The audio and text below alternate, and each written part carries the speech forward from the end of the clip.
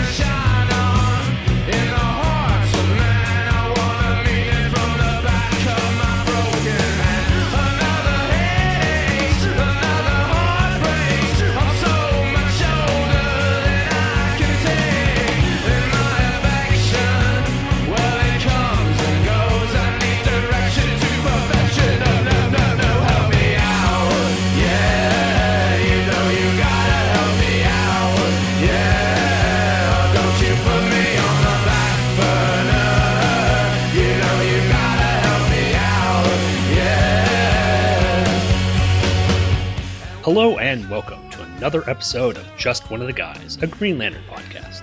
This, as always, is an internet radio show dedicated to bringing you coverage of the Green Lantern comics from cover date June 1990 until cover date November 2004, with a special emphasis on the characters of Guy Gardner and Kyle Rayner, two of the greatest Green Lanterns out there, and one of the greatest Green Lanterns who, unfortunately, we're not going to be seeing much of anymore. Yep.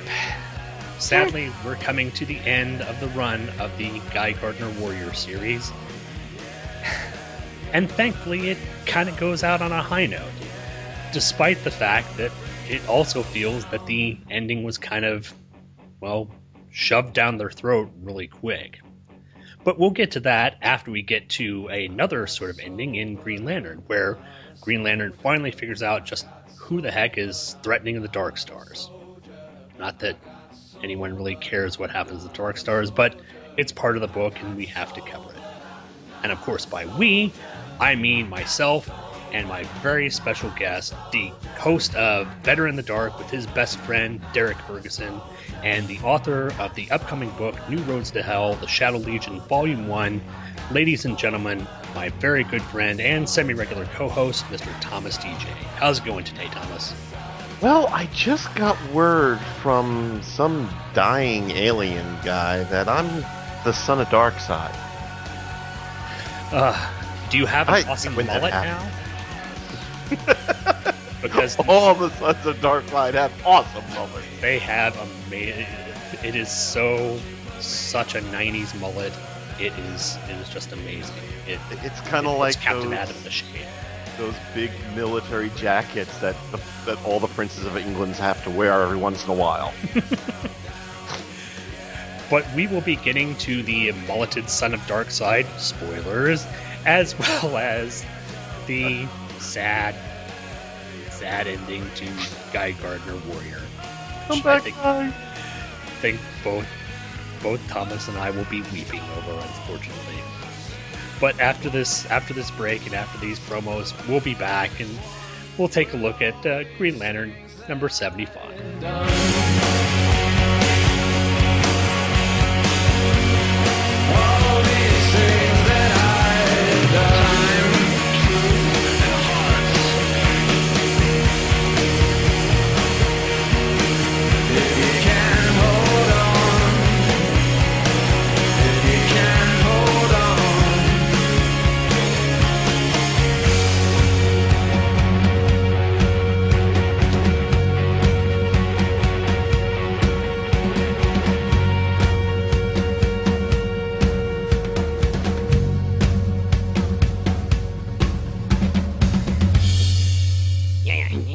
Come on. Play it loud.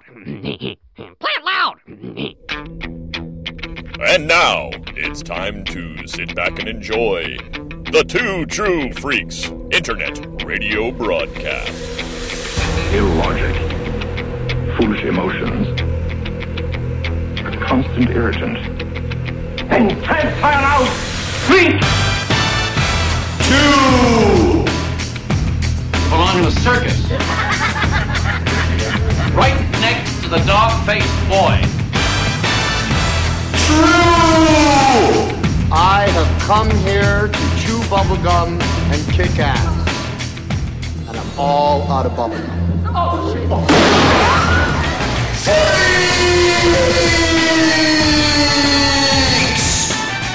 It's a super prize package worth $9,388. Money. This isn't the biggest bag over the head punch in the face I ever got. God damn it! Ow! Go away, Peyton! And now, together by live simulation via the internet, your hosts, Scott Gardner. He killed a police officer, for Christ's sake! You're goddamn lucky didn't kill on. And Chris Honeywell. Keep away! Keep away from me! You are physically repulsive, intellectually retarded, vulgar, insensitive, selfish, stupid. You have no taste, a lousy sense of humor, and you smell.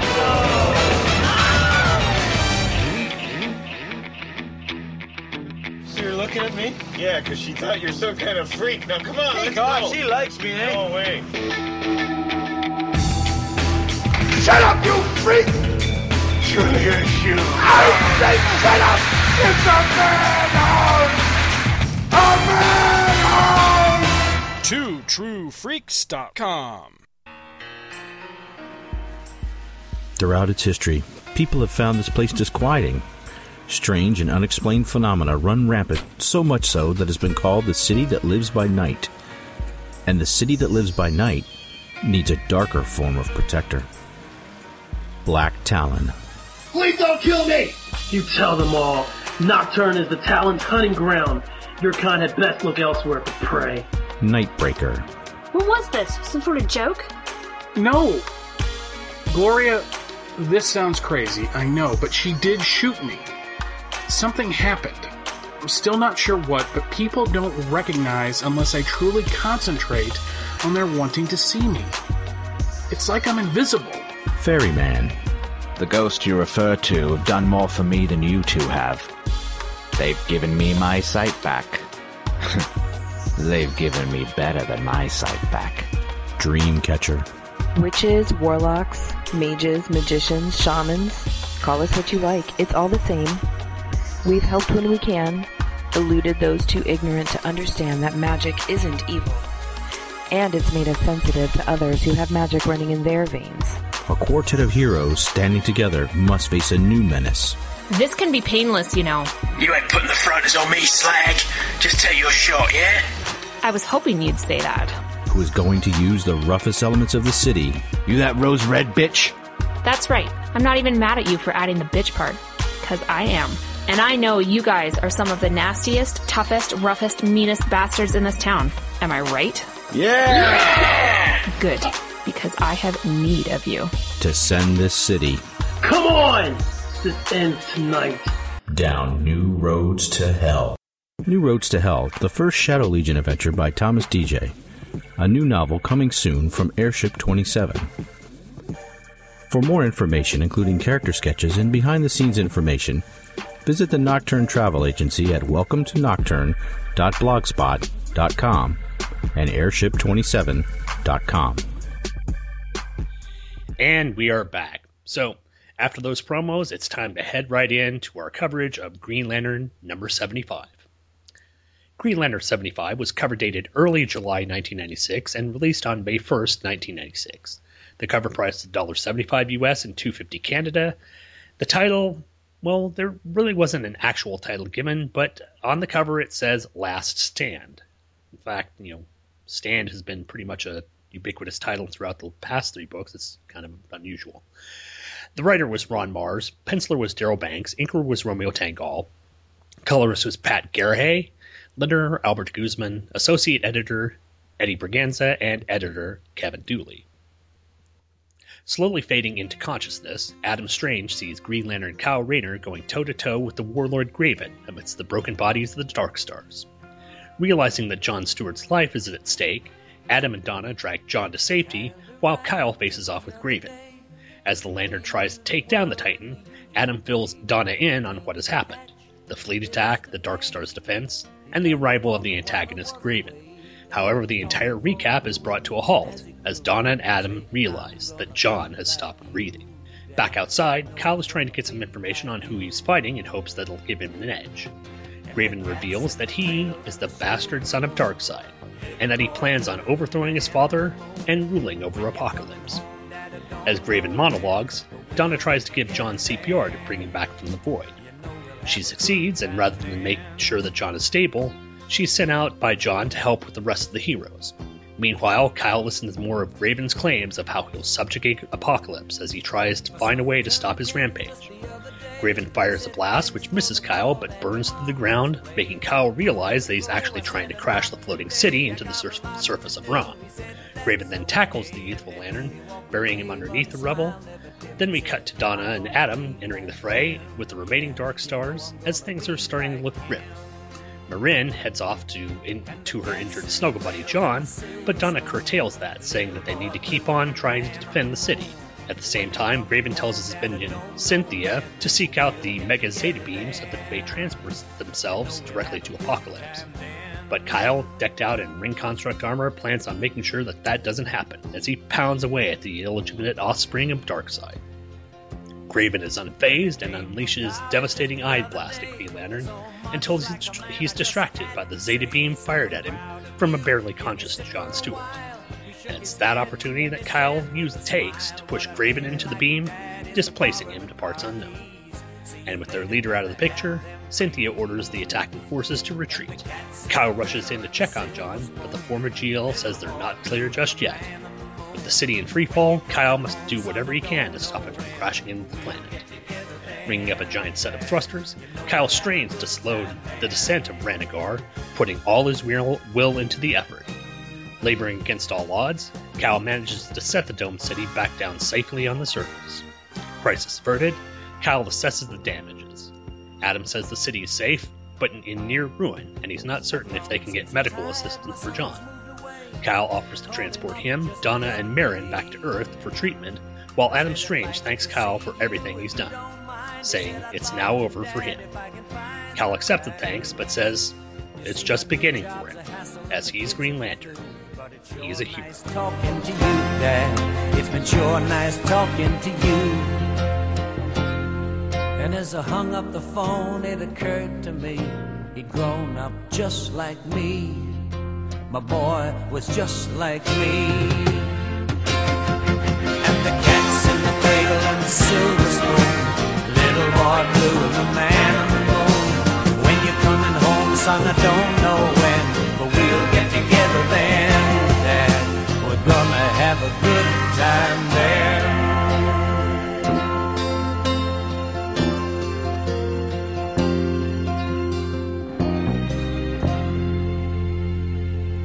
And there we go, Green Lantern number 75. Thomas, do you want to give us some notes or some opinions on this? I'd like to start with talking about the cover here, because I think that this story is actually called Last Stand.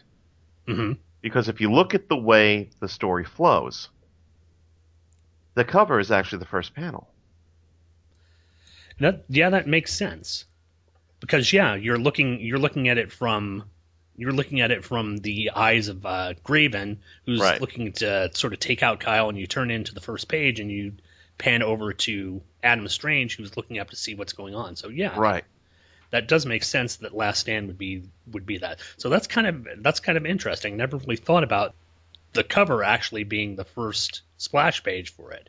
I mean, that's not uncommon, having a cover be inside the book as a splash page, but having the actual cover be the first page of the book is kind of new. So that works, yeah. And I like the cover too. It's a nice looking cover. I think the artwork this time out by Banks is a lot better. when he came back last time on Green Lantern, the art seemed a bit off, and maybe it's just because I was so used to Pelletier doing the artwork for the book, because Pelletier's expressions were really good. And in the last book, Banks just drew the characters without any real emotions in their faces. It was just like he was drawing models. Right. And here we get a lot more expression in the faces of the character and a lot more depth to them. So I'm liking that. Boy, Adam Strange is a wuss in this story, isn't he? Yes, he does nothing. Sadly, nothing. And, he's a character, I think, that deserves much better. I don't even know if he's been introduced in the New 52 yet. I know he had a big part prior to that with the whole thing with Hawkman and the Rand Thanagar War. But, he's pretty much ineffectual. But I guess, when you're taking on the son of Darkseid, it's pretty bad. He's just a guy with a laser pistol and a jetpack. Mm-hmm. But I like the character. Oh yeah, I like the character. He's an interesting character, but yeah, he's woefully underutilized here. He's a classic, pulp hero archetype. He's the Lost World guy. Mm-hmm. The guy who, because of some circumstance, gets whisked away to this exotic land, in this case, the planet Ranagar, and becomes its champion. Mm-hmm. I mean, it's John Carter. It's any those pulp heroes of the 1930s and all that. So it's Flash Gordon. Yeah. It's so fun. This is during a period in DC's history where they knew they wanted to have him around, but they had no idea what to do with him. So there was that really awful miniseries that revealed that the use of the Zeta Beam had made Ranagar sterile. That was done. It was like early work by one of the Kubrick brothers. There was, they were thrashing around trying to figure out something for him to do. And in this, he just kind of stands around. He makes reference to his daughter, but not to his wife, which I find funny. Yeah, because in the last time that we saw Adam Strange in the Green Lantern book, his wife and daughter were paramount. He was dead set on making sure that his daughter, who for some reason was possessed with this U-Mind thing, which was led back to early issues with Green Lantern and Flash. So yeah, it is kind of odd that he's not thinking about his family as much in this issue. But that just may be Mars not having a knowledge of the character or the best knowledge base of the character. So. And then, of course, when we get to the double-page spread, we have the first appearance of really badly sunburned Marvel Graven. Oh, man. Graven is he's wearing He-Man's chest armor, which is kind of odd. Well, this was about the same time over at Marvel where John Byrne, quote-unquote, redesigned Hercules' outfit to look pretty much like that. Really? Yeah. Poor Hercules. Yeah. And he was wearing that chest plate with jeans. See, I remember the Hercules that was kind of just dressed down in like t-shirt and jeans, or maybe I'm thinking differently. But wearing this thing, that's pretty goofy. I mean, I think we talked about this prior to the show that Graven that Ron Mars hasn't really had the best of luck with introducing villains for the Green Lantern comic. I mean, so far we've had Purgatory, not really did much of anything. Prior to that, he had Dave brought Mustaine, back Sonar. Yes, the hair metal Sonar, who will be back again, I'm certain. Oh, of course. We're about to be after this story. We're going to get introduced to Kyle's father, who is kind of a villain for a while. It's also very telling. You'll notice that almost none of these characters stick around. Yeah. With the exception of one that we're going to meet somewhere down the line, Fatality, who does stick around and actually becomes a pretty big part of the Green Lantern universe when she ends up becoming a Star Sapphire. But yeah, Mars has not had the best track record with either bringing in old Green Lantern villains and trying to update them for the time, we're bringing in new characters. I mean, and the idea of a bastard son of Darkseid's interesting, but I don't know if it's pulled off as well in this book. But it does give Kyle a big bad to fight, and it's someone who's it's someone whose power level he hasn't had to meet in any of his real battles. I mean, right. Purgatory, not really. And the rest of the people he's fought have just been guys in suits or sonar. I mean, it does seem like this story is more about, it's almost like the unofficial 5th and 6th chapter to Hero's Quest. Mm-hmm. Oddly enough, by introducing a bunch of guest stars and then writing a bunch of them out of the DC universe, and letting the other one kind of like sit around going, "Oh, woe is me, my city is falling. Who will help me?" Mm-hmm. Well, it's sad that they've done that to Adam Strange, which is an interesting character in his own right and deserves better than just sort of. I don't think anyone really knows how to write him, and I don't know why it's so difficult to write a pulp hero. I think they would pretty much write himself. He's a guy who's out of time, who's out of his place, and he's dealing with cosmic adventures. It seems like a no-brainer to me. Yeah. So then we get to like page 5, and apparently they've got the biggest dish TV receptor in the world. I guess, I don't know if they've ever defined, and I don't know why it's the Mega Zeta Beam now. I guess it's because it's the 90s. It's the 90s. It had to be Mega. It used to just be the Zeta Beam was what transported him to Ron or Ranagar or whatever. But now, it had to be Mega. So, I do like on the next, not on the next page. I do like that when Donna is giving John CPR, she's at least it at least looks like she's doing it correctly. Right. However, I've taken basic life-saving classes. I've taken these. The first thing you want to do is make sure they're breathing, not sure their heart is beating. And if she's going to be giving his rescue breathing, his head is in the wrong place. So I don't know. That just kind of took me out of it. But it looks like John could have passed away, but and then plus also if she is actually giving him chest compressions and doing it correctly, she's probably popped a couple of popped some of the cartilage off his sternum connected to his ribs, so he's probably going to have his ribs reset, because that's just one of the things that happens when you're actually doing CPR. Just to let people... especially when the person doing CPR has Amazonian strength. Yeah, take that into consideration. Oh. Yeah, and now we've got so there's the panel in the middle here with like the various remaining Dark Stars. What's Dracula doing there? I don't know. I don't know who. I know it's Colin Farrell. I mean, Colin Farrell. Whatever the hell his name is. And then there's was it Colin Farrow? Yeah, Farron Kolos.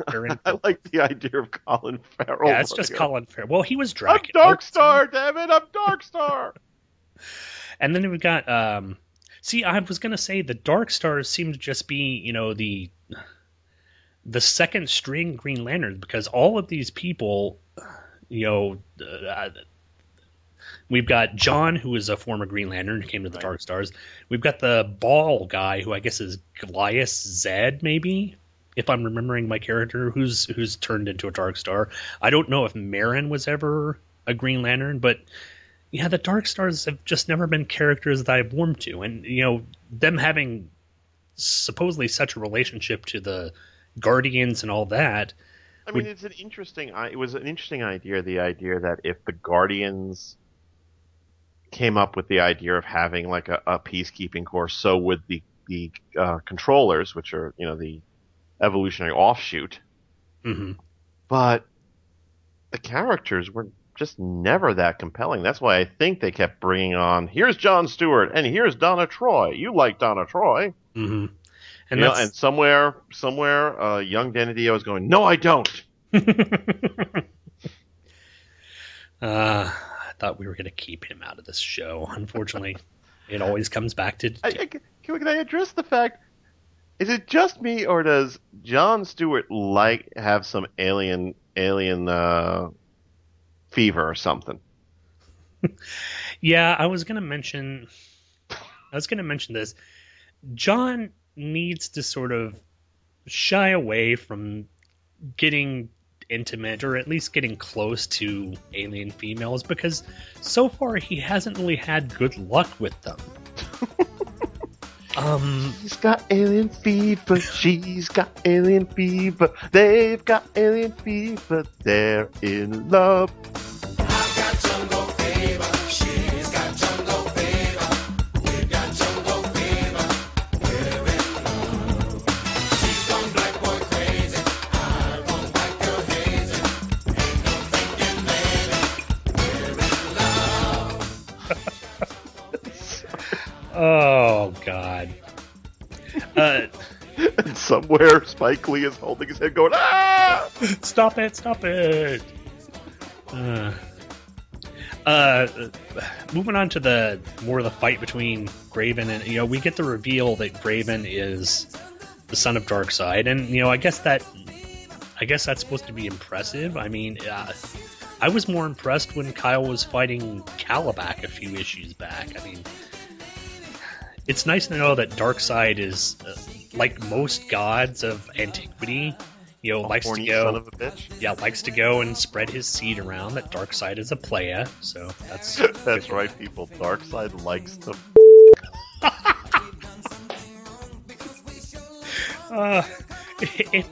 If you're an omnipotent being, of course, wouldn't you? There you go. I wonder if he does what Zeus used to do and come up in the crazy disguises. That to me has always been fascinating to me about Greek mythology. Yeah, how he appears to someone as like a buck or something. I don't know. A majestic stag, and they're like, I could come down looking like Ryan Gosling. Instead, I think I will come down as a shower of gold to rape this woman. Shower of gold, that's an entirely different sexual preference. Okay. Not intended that way, but... Sorry. I'm going to come down as a bull. Rather than come down as, I don't know, Colin Farrell. That would probably be... I know a few people who would probably be excited about that. We already covered the reviving Jon thing, and I guess, that's... He has to at least be somewhat or mostly not dead in order for the rest of the story to play out. But now I want to. We're up to page 9, right? Mm-hmm.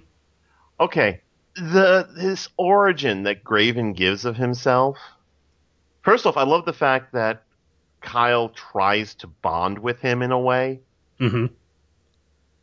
By saying, well, my father treated me like crap too. But the origin he gives makes no sense. Mm-hmm. That he he crushed my world before his heel, and then he passed on, but he left my mother with child. Yeah, it doesn't sound like anything that Darkseid. I mean, I think maybe Mars is thinking more, classic Roman or Greek gods rather than Darkseid, because this doesn't sound like a fourth world type thing. All the things that I've read Darkseid war about was, trying to rule over Apocalypse and trying to destroy New Genesis and his battle with the Highfather and all that, and his search for, the anti-life equation.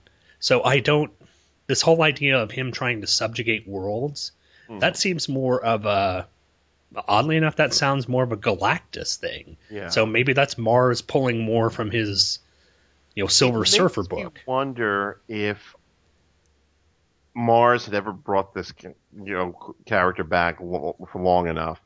He was going to pull a Nebula on Graven.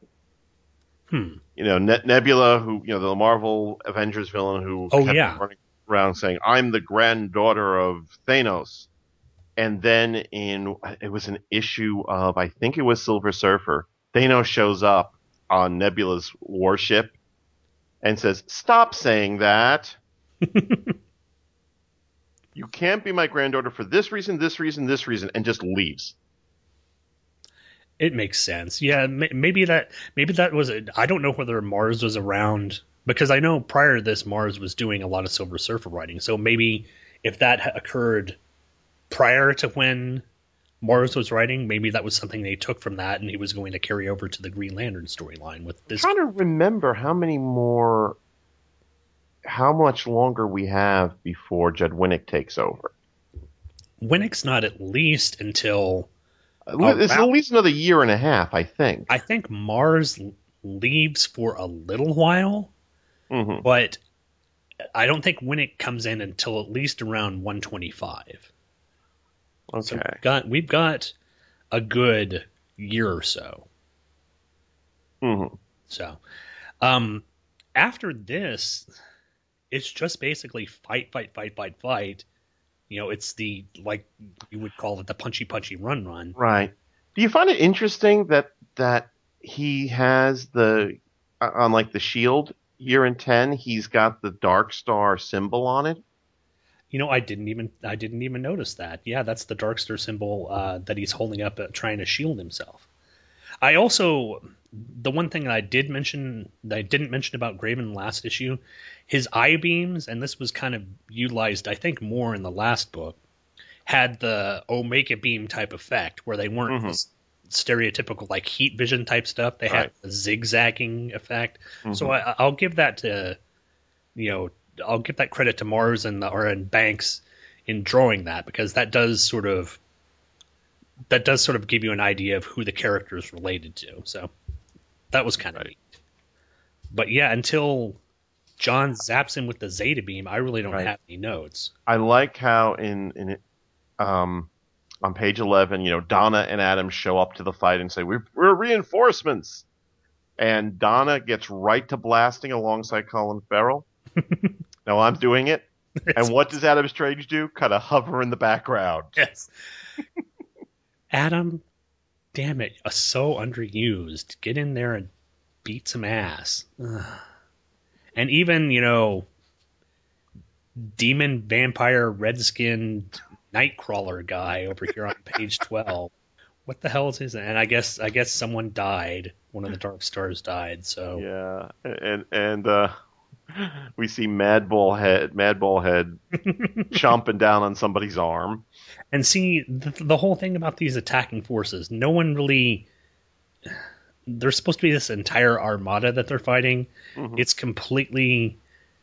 faceless. It doesn't have anything to do with the story. Graven is in here, and even this character of Cynthia, which has this... I didn't even know she was a part of this until, I think, was it page 13 or so? Yeah, she's there for she's just standing around, saying, good job, you're doing awesome. And of course, we have Marin going, oh, I have to be with my Whoopi. Just more useless drama, and don't get attached to him. He'll just you'll end up dead, Marin, please. Kyle's pretty heroic as he rings up another gigantic... It's a nice mixture between the sort of anime, sort of Beck type stuff, and the classic Conan type armor garb. So I mean, there's a definite samurai feel to it, particularly in the upper. And you know what else it kind of looks like? As much as I hate to admit it, Iron Man. No, what? Guy Gardner Goofus armor. Oh God, you had to bring that up. Well, we're gonna see it later today. There's no tubes in the back, so it can't be that but much. It's got a really cool ponytail. It's the 90s, Jake. It's the 90s.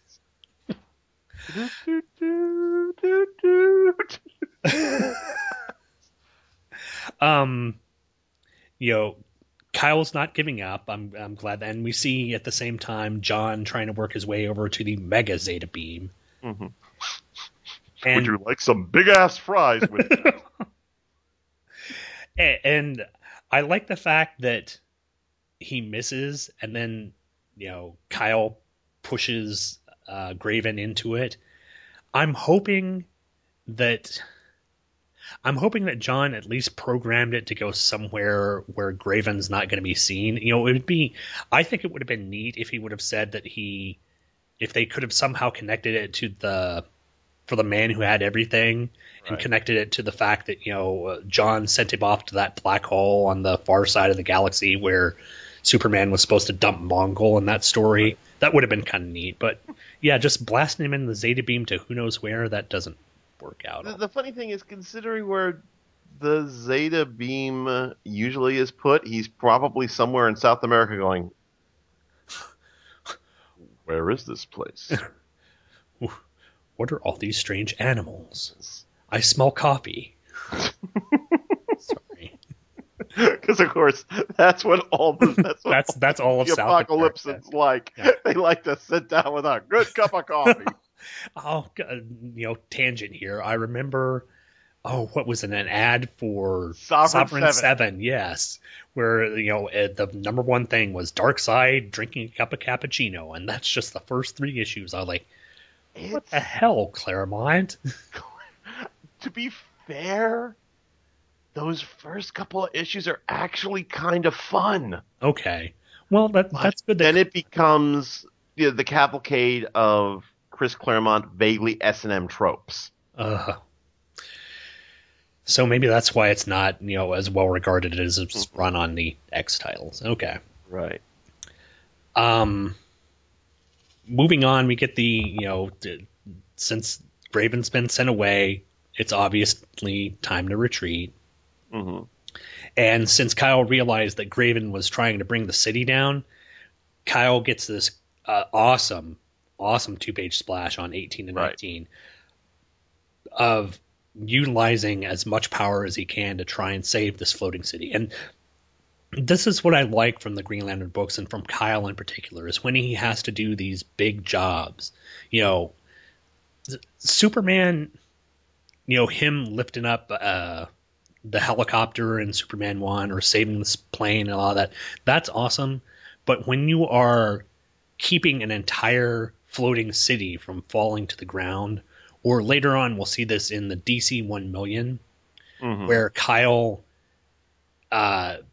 basically ring constructs around a living sun to keep it contained while it goes supernova.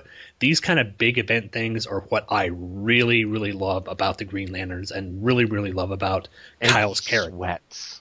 Mm-hmm. That's the other thing. I mean, you have this. Was it page 20? I'm looking at now. Yeah. Where you've got the effects on the left-hand side of what he's doing, and you see on the right-hand side that it's not easy for him. Yes. He is, with his little artfully ripped uniform, he's just struggling. He is putting every ounce of his will to get this done, and it's great work by Banks here. This is really much improved artwork over that last issue. I think that last issue he was getting his feel back into the book, and here he's got it, because you can tell that Kyle is putting everything in to making sure that the city survives, and it's really glorious. It's really just amazing artwork here. But it again, you know, cements Kyle as at least as good a Green Lantern, if not better than Hal Jordan. I mean, only without the horn dogginess. Well, yeah. Well, you know, we'll see in later issues that Kyle, you know, coming up, I've just been reading up for upcoming issues, the Green Arrow Green Lantern crossover, and Kyle does have his moments of horn dogginess, but it's nowhere as bad as. I wanna bang every woman I see. I wanna bang. Sorry. Nowhere as bad as Hal Jordan was in the early issues of this Green Lantern run. I mean, oh god. But we get the. To be fair, I honestly do think that if you look at Kyle's run as a whole, the Kyle run as a whole, he's a fairly faithful guy. When he finds somebody, he pretty much sticks with them. Mm-hmm. Now he may like the ladies. He may have one or die, but he's not unfaithful. He's not a person who's going to go around and, you know, be with multiple women. He's a faithful character. Yes, but he's not going to say, you know, Donna, I think I'm going to stick with you, while, like, you know, eyeing some chickie on the street. Mm-hmm. Yeah, and I think... You know, Carol Ferris, I think it's time we settle down right after I bang Olivia Reynolds. Oh, and by the way, do you mind if I have Carrie Limbo in the wings? She wants to get married. Carrie Limbo is a whore. But we get... I'm a heterosexual man. I want to do it whenever I can. The all-musical episode of Just Guys. I'm a heterosexual man. Just a heterosexual man. I want to do every woman I know. I want to do it to them in their clothes.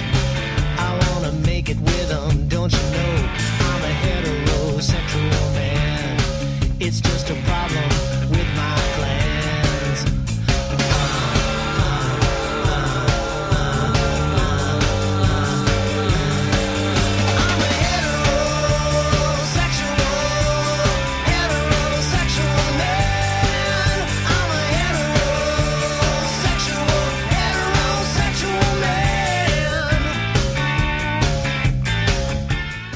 We get the wrap up, with Kyle save the city, and even though I'm glad that he didn't, completely save the city, that Adam comes in and says, things are looking bad, but I think we'll be able to recover. That's nice. I don't want it to be, everything's perfect and sunshine and lollipops and puppies and kittens. They've been devastated, but it's not Man of Steel Metropolis. Yeah. Sorry. Don't mean to court controversy.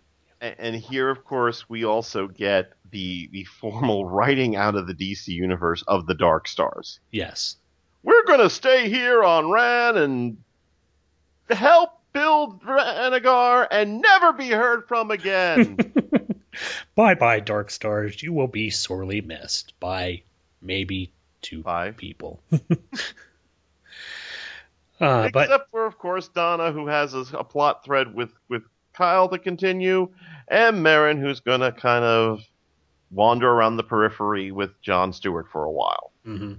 Until, unfortunately, Jon does something to destroy her homeworld and, kill her off as well. So, but in the end, we get the final splash of, Kyle bring the people back in a little... he's towing. It looks like you remember the Micronauts? Yes. It looks like one of the, I can't remember what the name of it was. It looks like one of the Micronaut vehicles. It does. Yeah, it looks like one of those little transform little things. Yeah, it's nice that you can see the 2 characters in there, with Jon and the little life support thing. But what's weird is Kyle, it's not got its old propulsion. Kyle is like towing it. He's Rudolph.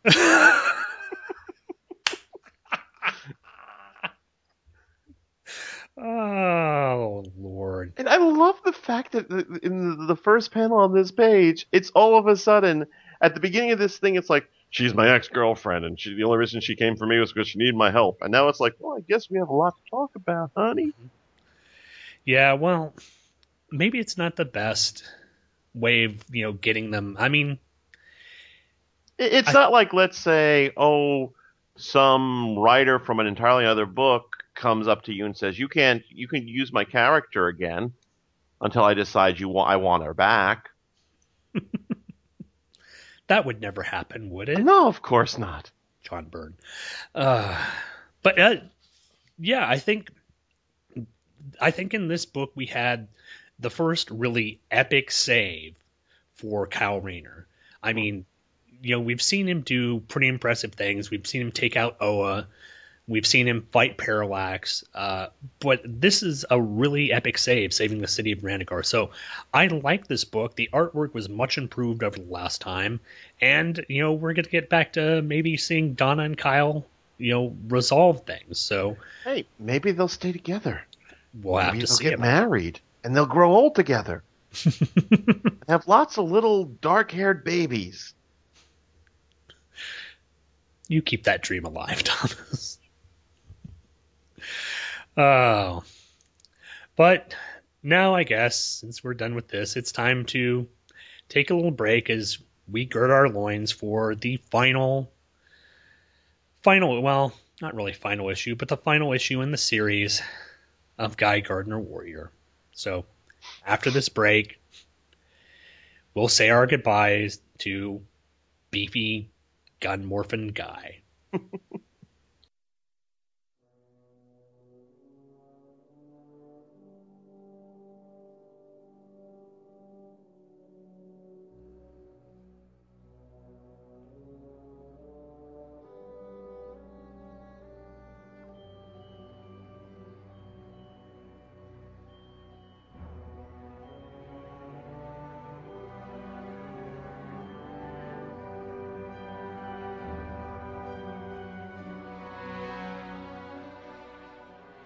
He joined the crusade. He helped rule the night. He fought for justice. He wore short pants.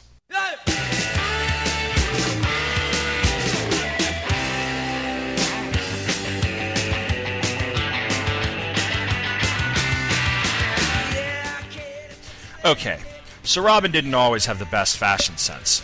But there's no way that he should be ignored, ridiculed, or even derided by some Bat fans. He's been an important part of Batman's history for nearly 75 years, and that's why I've decided to give him his due in Taking Flight.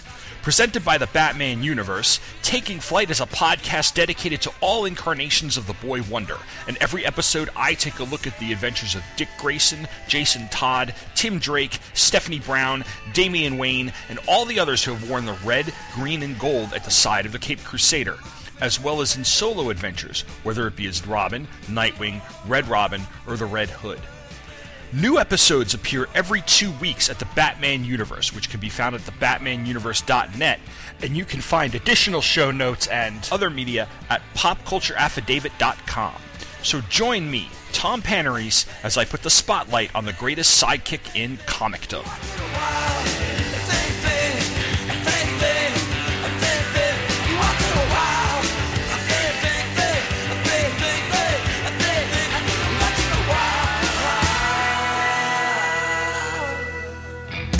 The Bronze Age of comics, an era largely ignored as far as Superman goes, and an era that some consider to still be part of the Silver Age. Sure, a lot of people know about the Kryptonite Nevermore storyline, where all the kryptonite on Earth is turned to iron and Clark Kent goes from a newspaper reporter to a TV reporter. Then there are the Alan Moore stories, for the man who has everything and whatever happens to the man of tomorrow. But in an era that lasted 15 years, surely there's more to the Bronze Age than that, right? Well, my name is Charlie Niemeyer, and every other week, I shine the spotlight on this long-overlooked era of Superman in the Bronze Age, featuring such stories as the return of Jonathan Kent, 2 meetings with the Amazing Spider-Man, the Phantom Zone miniseries, the enlarging of Krypton, and more. Plus, J. David Weeder also joins in to take a look at Superboy's Bronze Age adventures. So join in the fun at www.supermaninthebronzeage.com and www.supermanpodcastnetwork.com. And we are back. Sadly, to take a look at A Warrior's Passing Part 2, issue number 44 of Guy Gardner Warrior. Okay. Don't cry, Thomas. You're going to make me cry. Guy Gardner Warrior number 44 was cover dated July 1996 and released on April 17, 1996. Cover price was $1.75 US and $2.50 Canada. The title was A Warrior's Passing Part 2, The Last Stand. We've got 2 stories with The Last Stand in them, so interesting. Writer was Bo Smith. Penciler this time out was Mitch Bird, with assist from Tom Grummett, Joe Staton, and Phil Jimenez. Awesome. Inker was Dan Davis, colorist Lee Lowridge, letterer Albert Guzman, cover art was by Phil Jimenez, and editor was Eddie Briganza. Knowing full well it's a trap, an exhausted Guy Gardner heads toward a meeting with his formerly dead nemesis, Major Force. Unfortunately, Guy isn't even able to keep his body in its morph form due to the knockdown he just finished with Sledge, Black Serpent, Joe Gardner, and Dementor. As he follows the trail of notes left by Major Force, he swears that he'll avenge the death of Aricia, and he gets that chance as Force leaps from the water by the pier. Guy tries to morph any kind of weapon, but his body is wholly depleted. However, Major Force is filled with a brand new morphing power due to some warrior DNA provided to him by the Quorum, and with a blast from his hand cannon, the Fighty McFightenstein, copyright Andrew Leyland, 2011, all rights reserved, is on. Elsewhere, a remarkably clothed Martika is boarding the SHIELD helicarrier to track down Major Force and put a stop to the killing of Guy. Hopefully she'll arrive soon, as Force is pounding Guy, who isn't even able to armor his body up against the blows. Guy gets in a few good hits, but nothing powerful enough to stop the purple and gold psychopath. Guy manages to knock Force back into the drink, but the villain whips up some tentacles and drags Gardner under the water with him. Gasping for air, Guy rips through Force's fleshy bonds and gets blasted back onto the pier for his trouble. Battered and bleeding, Guy takes blow after powerful blow from MF, still unwilling to quit the fight. But Force is ready to end it, as he morphs his hand into spinning blades and rams it through Guy's chest. Having just arrived, Martika sees the carnage and uses her mental powers to try and subdue the murderer, but instead gets a blast to her face for her troubles. Force raises his hands in victory as Guy lies bleeding on the ground.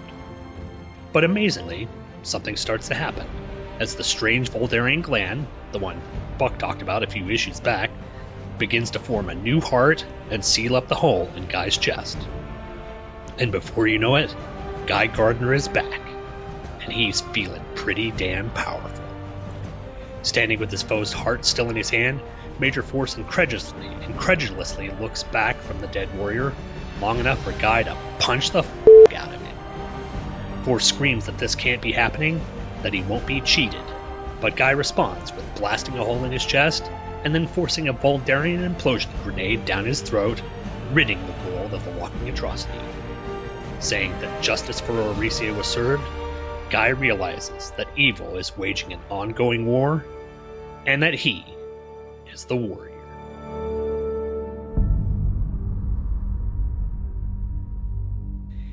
And I said it before last time, it did, even though we could kind of see that the ending was coming, and maybe that's just hindsight from us, these past couple of issues felt really rushed. However, as rushed as they felt, I thought this was as good an ending to the character as we could possibly get, especially for the Guy Gardner Warrior series. I would have loved the impression that Bo Smith, the manly Wi-Fi of manliness, knowing that this was it, this was his last shot, I think that he was really concentrating more on trying to reinforce the conception he had of Guy. That's what I see as well, yeah. That he wanted to put forth the idea that Guy is not this big alien shooty thing, that he is, as you've said before so eloquently, the two-fisted man of action. And I love the fact that throughout the entirety of this book, up until, after Guy is essentially reborn, he doesn't use anything but his fists. He doesn't morph a weapon. He doesn't armor himself up. He doesn't change in any way. He's just fighting against all odds against this person who is far overpowered, and not at one time in the book does he back down or even think about giving up. And that's the way Bo Smith, I think, wanted to have the character, and it's awesome that he's able to write him this way in this last issue. The artwork. This is the first time I've seen Mitch Bird since he last graced these pages, and he got so much better. Yeah, I don't know if Guy Gardner. Well, I know Mitch Bird didn't work, I think, I want to say in the Dark Stars book, oddly enough, prior to coming over to Guy Gardner, starting with Chuck Dixon and then moving on to Bo Smith. But yes, the artwork in here is just so improved. Now the cover is by, like I said, is by Jimenez, and that's a nice cover, and it doesn't really. It's one of those things that doesn't really bury the lead. You kind of get that. Oh, Major Force here is going to get a hole blown through his chest. So yeah, it's one of those covers that it's pretty much a big spoiler. It basically spoils the entire ending of the book. But who cares? You want to see Guy Gardner kill Major Force. Although I find it funny that we have 3 people die in this book. Mm-hmm. Arisa, yeah, Major Force, and Martika. Mm-hmm. Only one of them remains dead. Well, and that's unfortunately the character that was wholly created for this storyline. I mean, I guess that's kind of sad that they've wiped out the character that Bo Smith created. When we do, and we're still working on this, folks, we're still working on getting our interview in with Bo Smith. When we do get that, I'd like to ask him, what he was hoping on doing with these characters, because I think the impression that Martika was intended to be an entirely different character than what she ends up becoming in this issue. And then that's kind of sad that he has to take this character out. But yeah, Arisi is back. And Major Force is now a big part of the New 52. In fact, he even came back prior to that. He came back to face off with Kyle near the end of his run. So, sadly, death isn't what it used to be, I guess. But yeah, like you said, the artwork in this is just miles above what we saw, and I think Bird really. I like the fact that Bird's still drawing Guy very muscled. It's a lot different from the Staten stuff which used to be really lean, but he doesn't look in these first opening pages to be too over the top. He just looks like a really fit guy.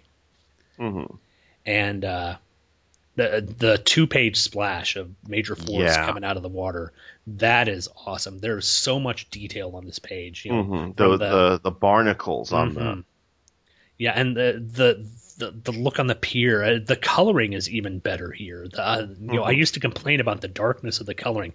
I think the fact that we've got Major Force who's got that sort of gold sheen in part of his armor or body or whatever you want to call it, makes it pop a lot more. And this is just a really when you do splash pages, they should be dynamic like this, and this is a really good 2-page splash. I think Bird was able to take his time and do this, kind of much like I think Jimenez was able to do on issue 29. So next page we get the confirmation.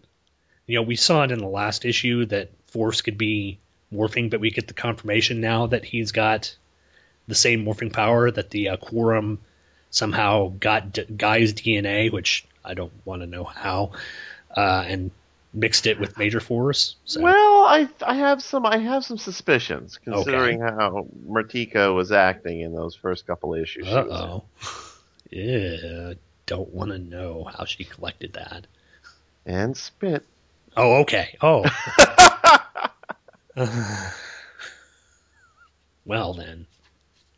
But speaking of Martika, we get her on page 5, and I'm like, this looks nothing like her. One, she's in like a spandex full body costume. I mean, she's still got a sort of slinky dress over it, but this is the one negative I would have to say about this. Her facial features don't look like the Martika that we've seen in the earlier books. In fact, I think you mentioned. I thought she was Honey at first. Yeah, the person who was the Quorum leader in the Capital Punishment storyline. So yeah, it did kind of take me out of it didn't take me out of the book, but it was kind of out of place.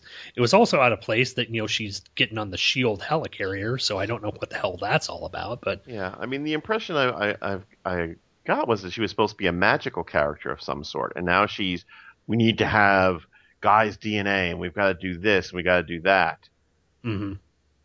Yeah, because initially that what we've seen her, she's been sort of a psychic character who's been sort of a foil to Verona, and Verona has been sort of protecting Guy from Martika's mental powers. So,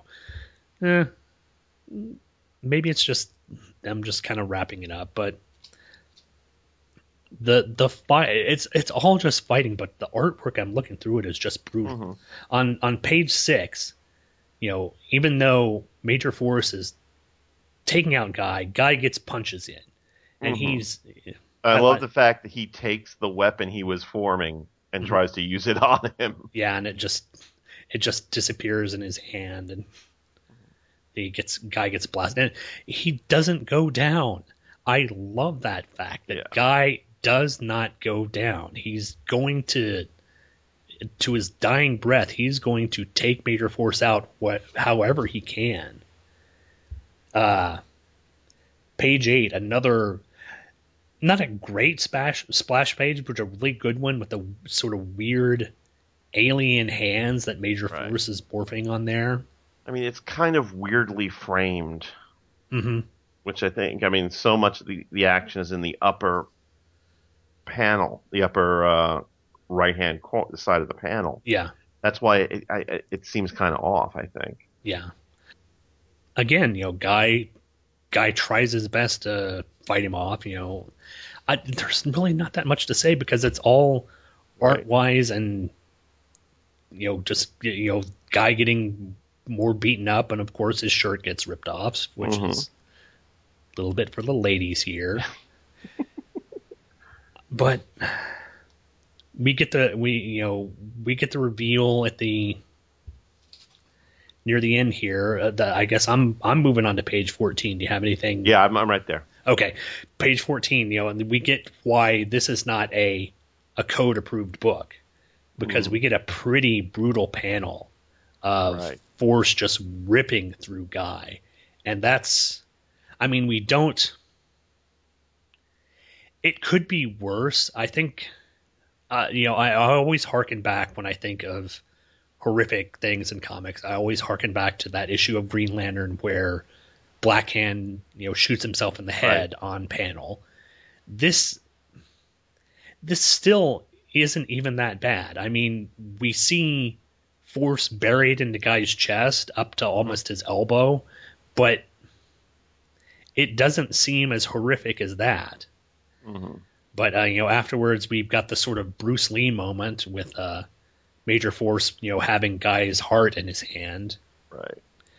And then it's kind of ruined at the bottom with the gun mouth, the mouth cannon thing.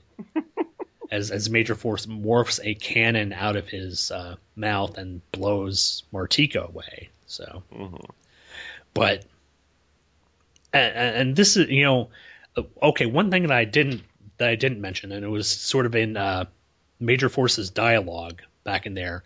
He was talking about how when Guy killed him, there was nothing. That there was nothing. He just saw darkness and flames, and those flames burned. And I think it's Bo Smith not really, it's not so subtle. He's obviously talking about, the afterlife and he what wants happens. To say that he was in hell without getting any religion into our. And he doesn't, he does mention here on page 13 that he's going to make Guy take his place in hell, but I don't think it's so overt. He's not trying to force religion into the book. It's just sort of subtly hinting at it, and I like it. And I also kind of, which leads me back to the page where Guy is reforming. You've got that panel where Guy's laying there and Major Force is reveling after he's killed off Martika. And you've got to kind of wonder, as Guy's thinking to himself, oh man, that's me there, lying there, a hole in my chest, dead. Is this essentially Guy's soul, looking down on his body? You could take it, as it's just Guy's, last dying thoughts, but the fact that it's framed here as an overhead shot and you're looking down on Guy, that it could actually be Guy going to his final reward and him looking at what's happening. But it's obvious he's obviously brought back because of his alien DNA and reforming the heart. But just him, the idea of Guy's soul hovering over his body is something that I don't think you could get away in a lot of comic books. And Bo Smith, does it in such a manner that it's not overtly, emphasizing religion, but it's kind of put in there. And I think this may be another thing that Bo Smith kind of maybe feels strongly about. Maybe we can ask him about it because, we're going to get to that. I swear we will. Last thing we do.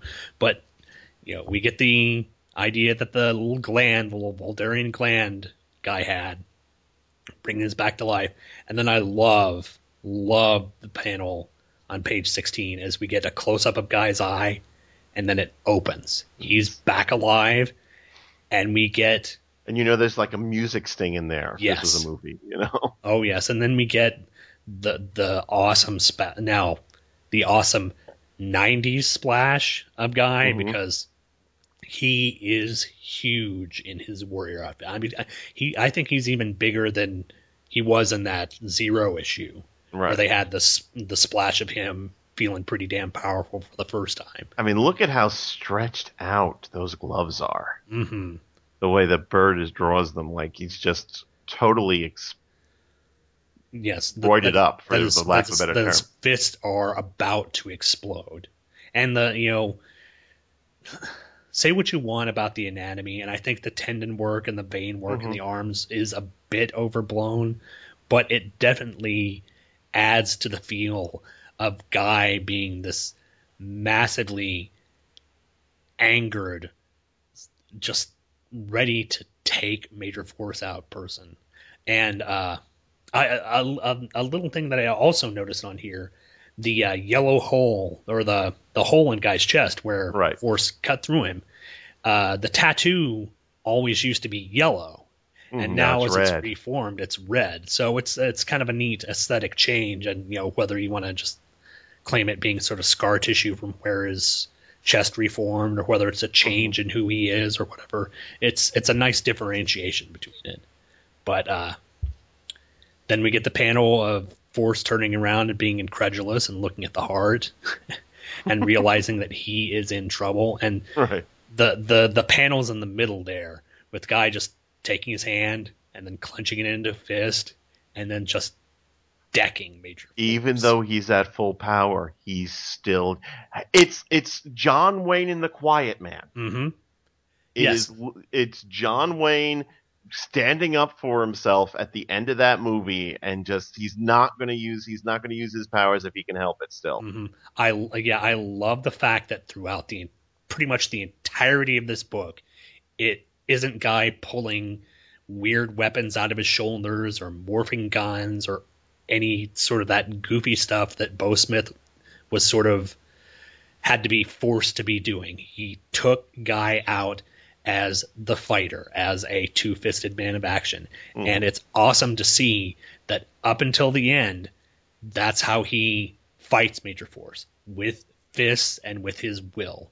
So, however, the fact that in the end he uses the gun to blow through Force's chest, that's basically just the finishing move. Because it's not a defeat, it's an execution. Mm-hmm. That's true. Because he shoves a grenade in his mouth. This isn't, I'm taking you to the slab. No, he is ending Major Force. And he even says, it's a special, quote unquote, Voldarian MacGuffin grenade that's going to implode and suck you into a void. So, it's glorious. I love this, and the artwork just conveys the power throughout the entire book, and it's a wonderful, if not rushed, ending to the character. And what happens? Guy walks into, well, in this case, it's the sunrise. Mm-hmm. He defeats the villain. He executes the bad guy. Walks off into the sunrise. Mm-hmm. Just like any Western hero. Yes, it's perfect. It is just amazing, and it so summarizes what I like about the character of Guy Gardner, that he is a no-nonsense person who does the right thing, but is willing to get his hands dirty and is willing to if he has to, do the things that other people don't want to do. Mm-hmm. And that's what I love about this run of the character. We come back to awesome. something Michael Bailey said in that episode that the three of us did about how Guy Gardner is the gunfighter after he's vanquished the big bad. Mm-hmm. What does he do after that? And this is I think Bo Smith's conception of him from day one.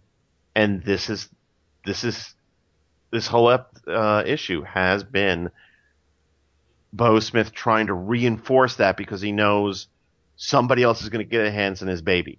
Mm-hmm. And it might, and sure enough, as I'm sure we'll see as we go, deeper down the rabbit hole, and we start seeing him show up in Green Lantern again, and maybe start showing up in various, company-wide crossovers, that people didn't get it. Oh yeah, and I'm glad that Smith was at least able to take him out. Like you said, as he's the gunfighter who has finished ridding the city of the bad, and now he's at peace. He's done his job, and his story has come to a close. And unfortunately, you can't have stories come to a close in comic books. Being an ongoing narrative, things are going to keep continuing. You're always perpetually in that second act. You can never come to a conclusion. You can't have, Superman retire. Well, unless you're Alan Moore, and then you can. But it's nice that Bo is able to take the character that he loved and that he created. Because I actually figure, even though Guy Gardner was an existing character before, this iteration of Guy Gardner was a Bo Smith creation.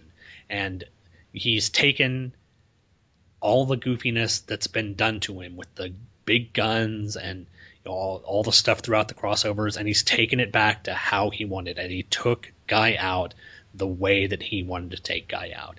And it's great. And even after that, he gives us another reminder that he is a deeper person, because we get that first epilogue drawn by Tom Grummett. Yeah. And I'm always a fan of Grummett. Grummett does a good job of drawing Guy. Hal's a bit off. Yeah. But it's a nice sort of quiet thing where Guy's going to mourn over at the funeral of Aricia. And unfortunately, Hal shows up, and there could have been fisticuffs, there could have been yelling and screaming, but not Guy. He realizes that despite everything that Hal has done, Hal wants to pay his respects, and Guy lets him. Yes, Guy's at least allowing him to do that. The sad thing is, Hal leaves a construct of Aricia above her. Which just proves that even as he's parallax, he has not changed. Because he's a heterosexual man. Does his thinking with his gland. Oh.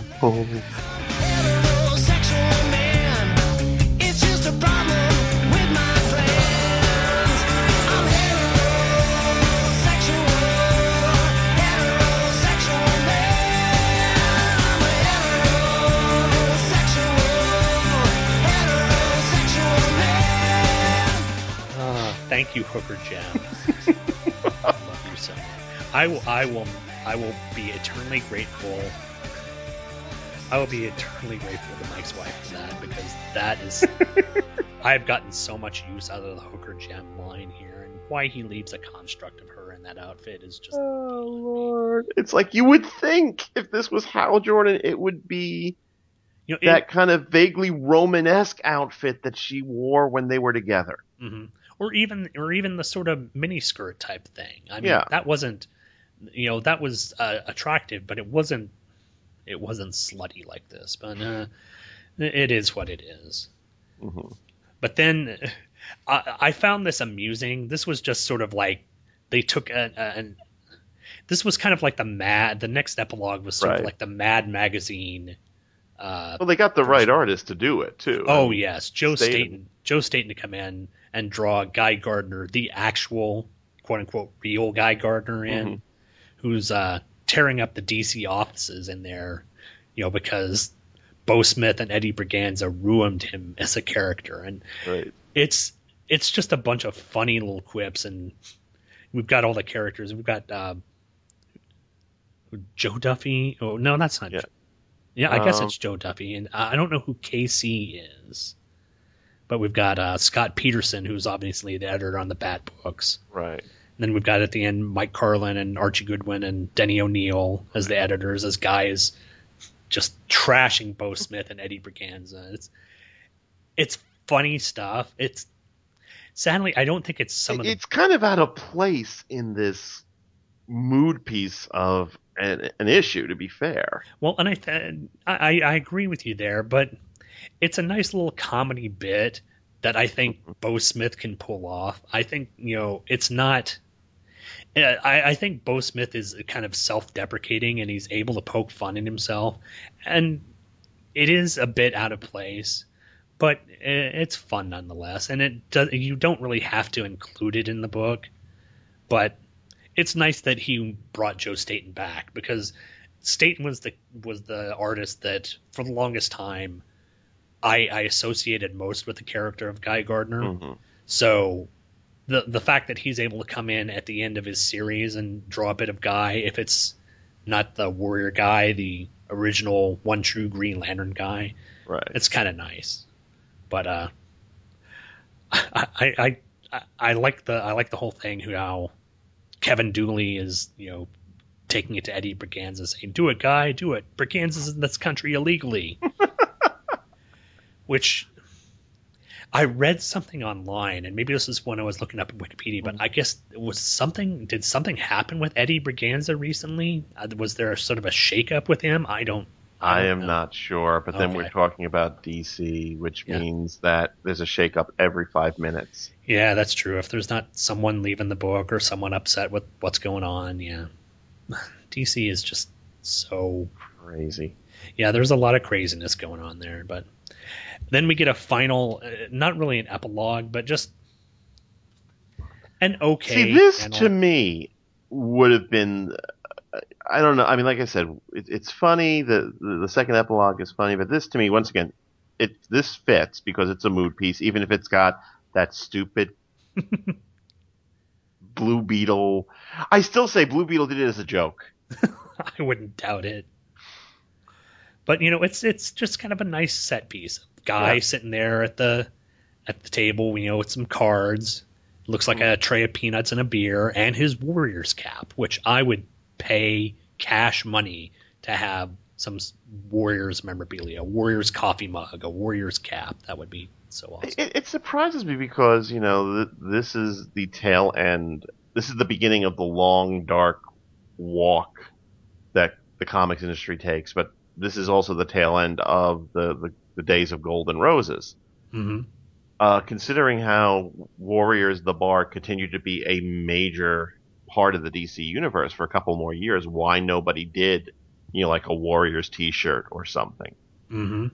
Well, because I remember someone talking to me about, I think it was Tom Panarese, saying that he heard someone was looking through his I want to say either Ron Mars or someone, or maybe Daryl Banks was looking through some of his old stuff, and he found a Radio's coffee mug.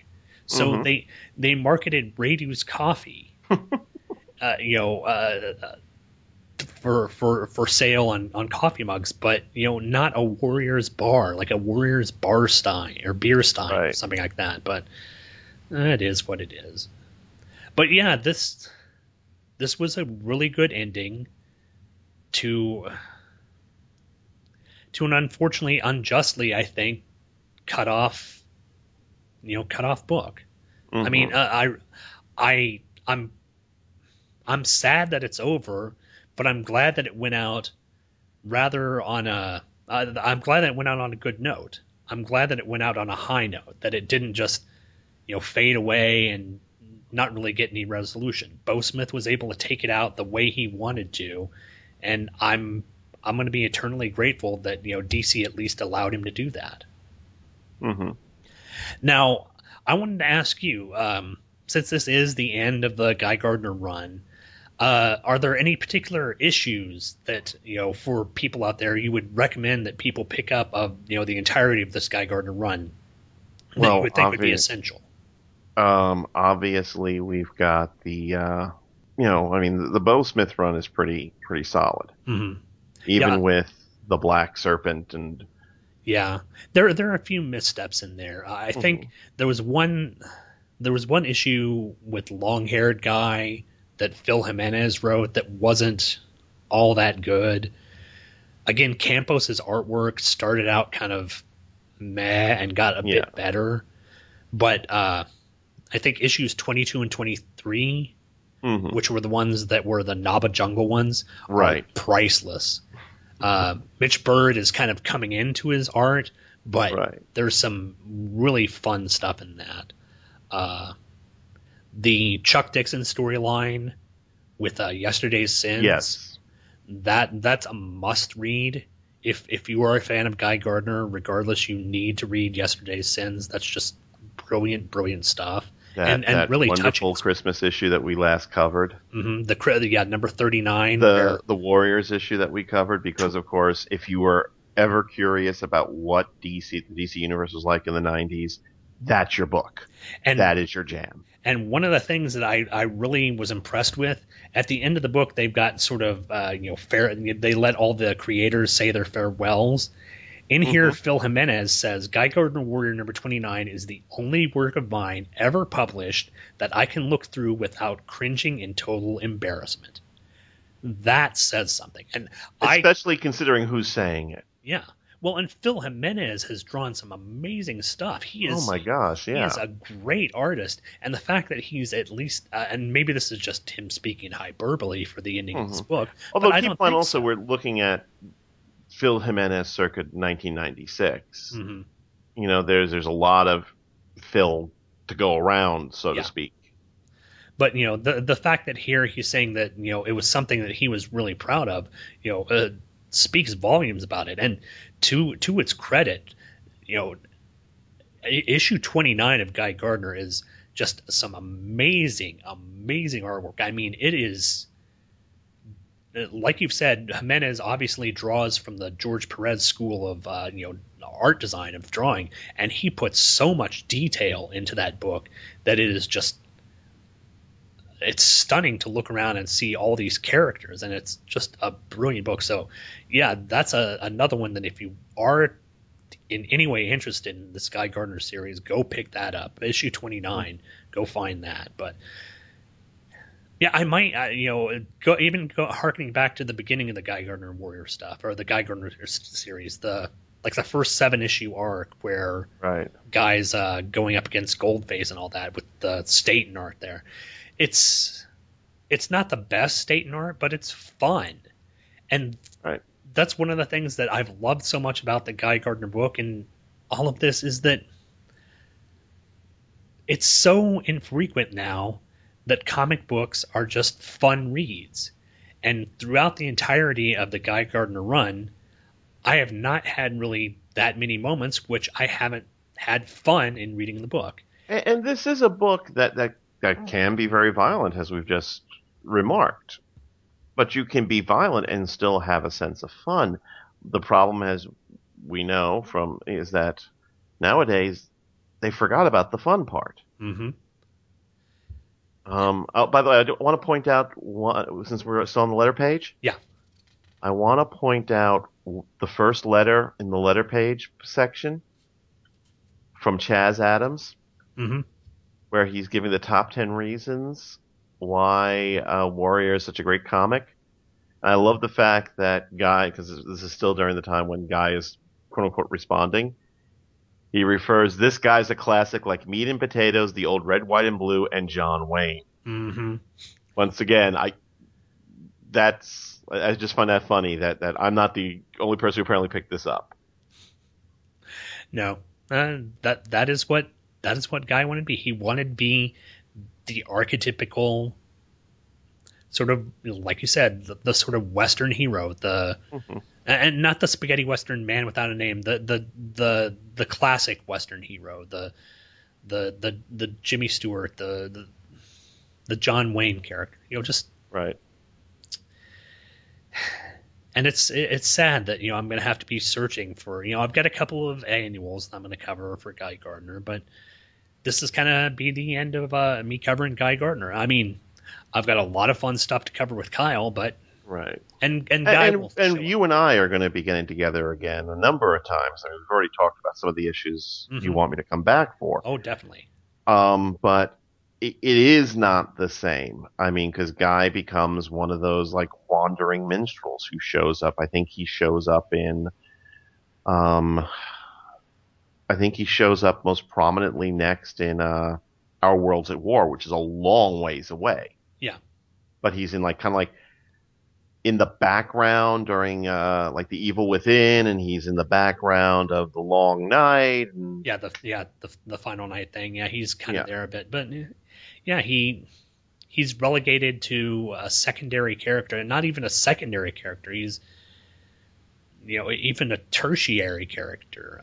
And sadly, he reverts almost immediately back to the JLI mental profile of the character. Yeah, which is sad because both Dixon,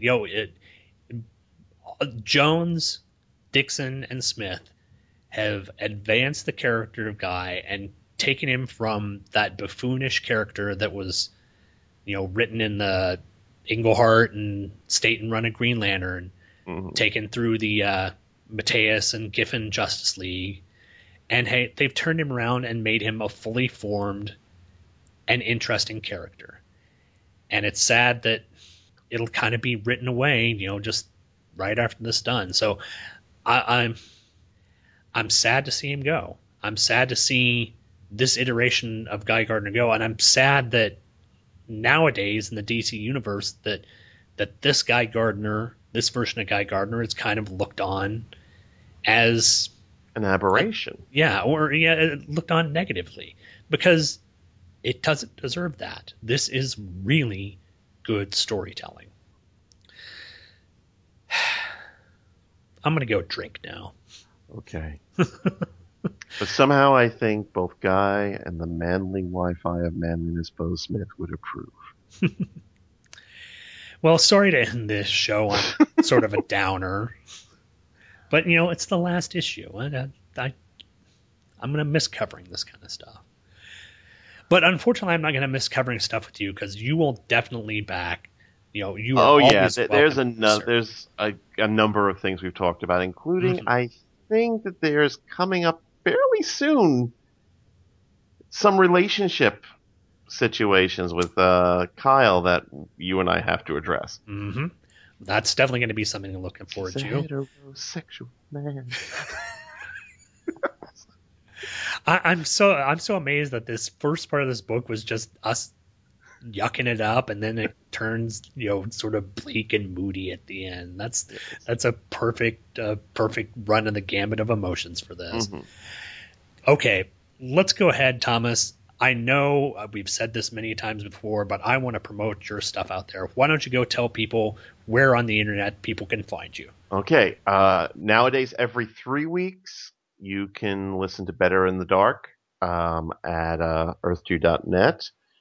Also, I'm on this show called Who True Freaks every month, where apparently it seems like a bunch of people get together just to see me and Shag fight. By the way, f*** you, Shag. Hooray! It's Porsche. I mean, I think next month. In fact, next month we're going to talk about the demons. That was an interesting show. The way it ended up, and we're all going like, "Oh, how did you get this far away?" But yeah, we else? just as of this recording, the Eccleston episode just came out, and after that's Demons. So yeah, look forward to that. And we're doing the TV movie next, right? Yeah, the TV movie is next. So we're going to talk about not seen since its original airing back in '99. So yeah, And of course, I know you want me to bring up the novel, which is hope. We're just waiting for those last 4 illustrations, and then it's going to be a go, and it'll be available through Kindle, through Amazon. New Roads to Hell, brand new superhero universe. See, rather than get really pissed off at what DC did, I decided to make my own universe. And from from that promo that you've done, this stuff sounds really interesting. I can't wait to read this. I've got that. The second book is almost finished. I've got a new Don Quavo story, who's like since we were talking about guy as John Wayne, Don Quavo, who is my weird Western frontier exorcist character. That story is finished. It's going to be hopefully in an upcoming volume of How the West Was Weird. Cool. And some other things I can't just mention just yet, but yeah, there's lots of stuff coming, and you can read it all. And of course, if you want to see, there's also Damn Your Ears, Damn Your Eyes. 10 statements about it, and we're entering the Peter Davison era, and Damn Your Ears, Damn Your Eyes. Ooh, I'm certain Shag will be Shag tuning in every week himself to see how you eviscerate the Peter Davidson episodes. Well, it's like we said on I think it was the Earthshock episode. I don't blame Davison for that era. Yeah, he's a guy who was trying to find his way, but and Sing Along Scriptures and the Nocturne Travel Agency. Those are the 3 blogs. You can find me there. So there we go. Awesome. And of course, Sean can be found, in addition to on Who True Freaks and right here, he can be found on the Vault, the Startling Monster Horror Terror. Yeah. Still doing the Italian stuff at the moment? Last we did Suspiria, and I think we're coming up. Luke is kind of not really on hiatus. He just had a daughter, so I'm certain his life is just crazy, how he is able to get anything out. He got out a couple of Earth Destruction directives. Yes.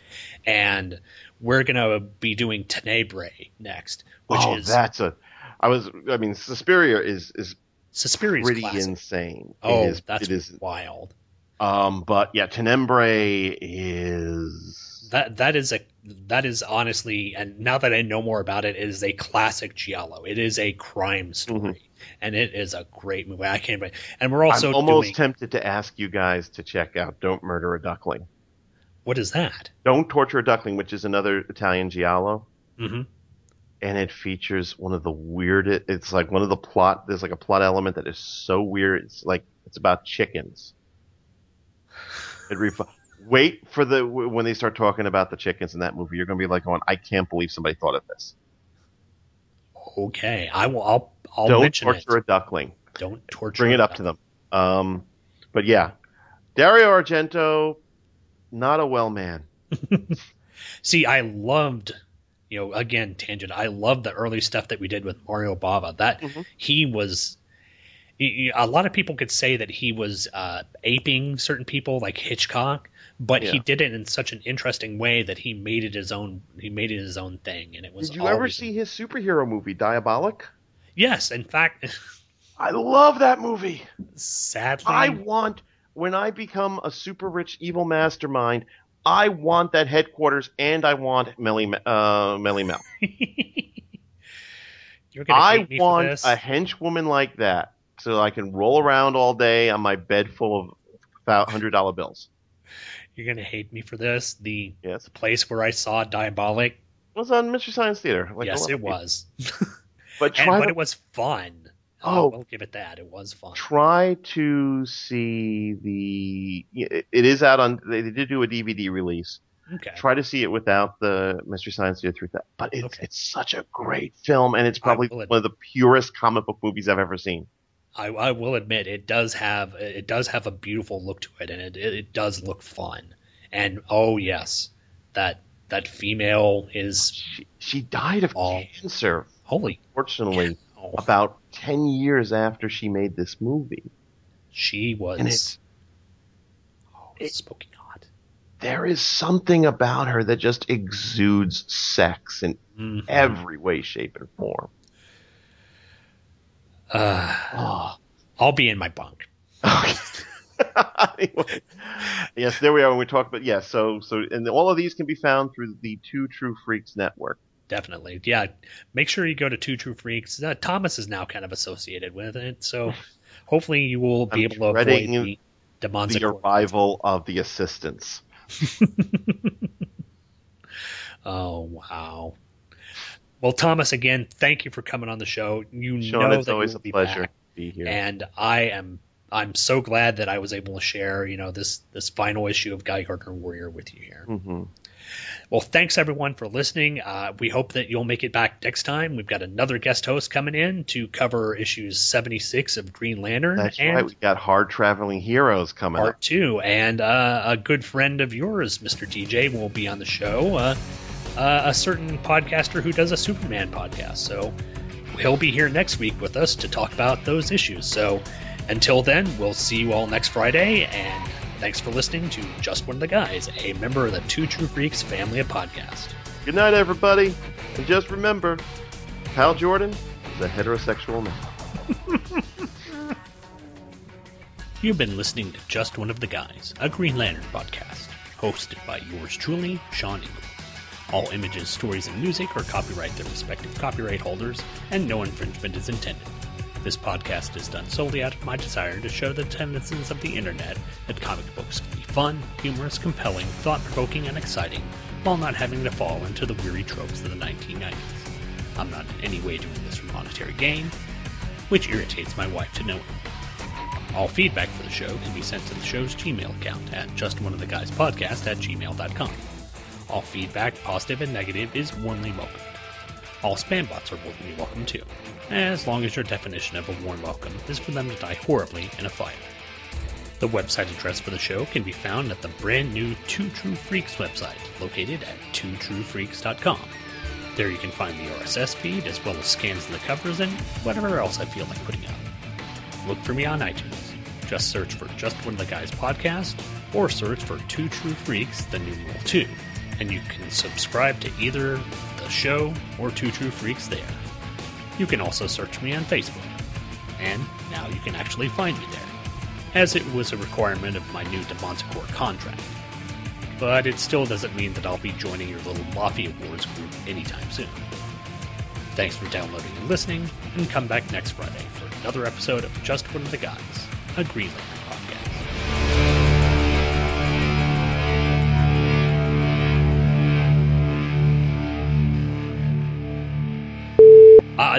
I've got to tell you, getting all those people together to do that, to do the voice work for the promo, that was good stuff. I was so happy that everybody jumped up and said, "I'll do it. I'll do it." Oh, Tom, people love your stuff. People love your show, and I know Bill Robinson. He's got a great voiceover voice, and all the people did a great job of portraying stuff. I'll tell you the truth. One of the things, because this is one of my great passions I've never got a chance to do, is audio drama. Oh, that'd be cool. And one of the things that I wanted to do, because this is the 10th anniversary, this year is the 10th anniversary of Dylan. The first book came out, back in 2003. And what I wanted to do, and I haven't gotten around to it because I haven't at the time, is do a sort of like, we're going to adapt a Dylan short story for radio. And get sound effects and get Kellen to do some music for it. Yeah, Kellen's going to be Dylan. Oh, cool. And the plan is for me to be Eli, which is like Dylan's mentor, old friend. And knowing that I've got a group that I'll say, yeah, I'll do this. This is cool. The worst, and it's in one of the earliest episodes of Better in the Dark. And I don't even remember how it happened. There's this. It's the episode about the Fantastic Four, and we're talking, and at one point you hear me just go, Roger Corman, Roger Corman, Roger Corman, like I'm looking in the mirror hoping he'll appear. By the way, I wish I had heard the Who True Freak 6 before we recorded this Saturday, because nobody brought up the Eccleston, the class Eccleston gave about a year ago, where he revealed the real reason he left. No, what the hell was that? I have no idea what that's all about. He's teaching an acting class, nowadays. Okay. In one of the universities. And somebody asked him about Doctor Who. And it was like the first time, it was the first time apparently he actually talked about this. And it turns out that when he came in, he was planning on being there longer. But as he puts it, the character I wanted to play was not the character they wanted. And that is their right, because they are the producers. They are the people who are putting up the money for this.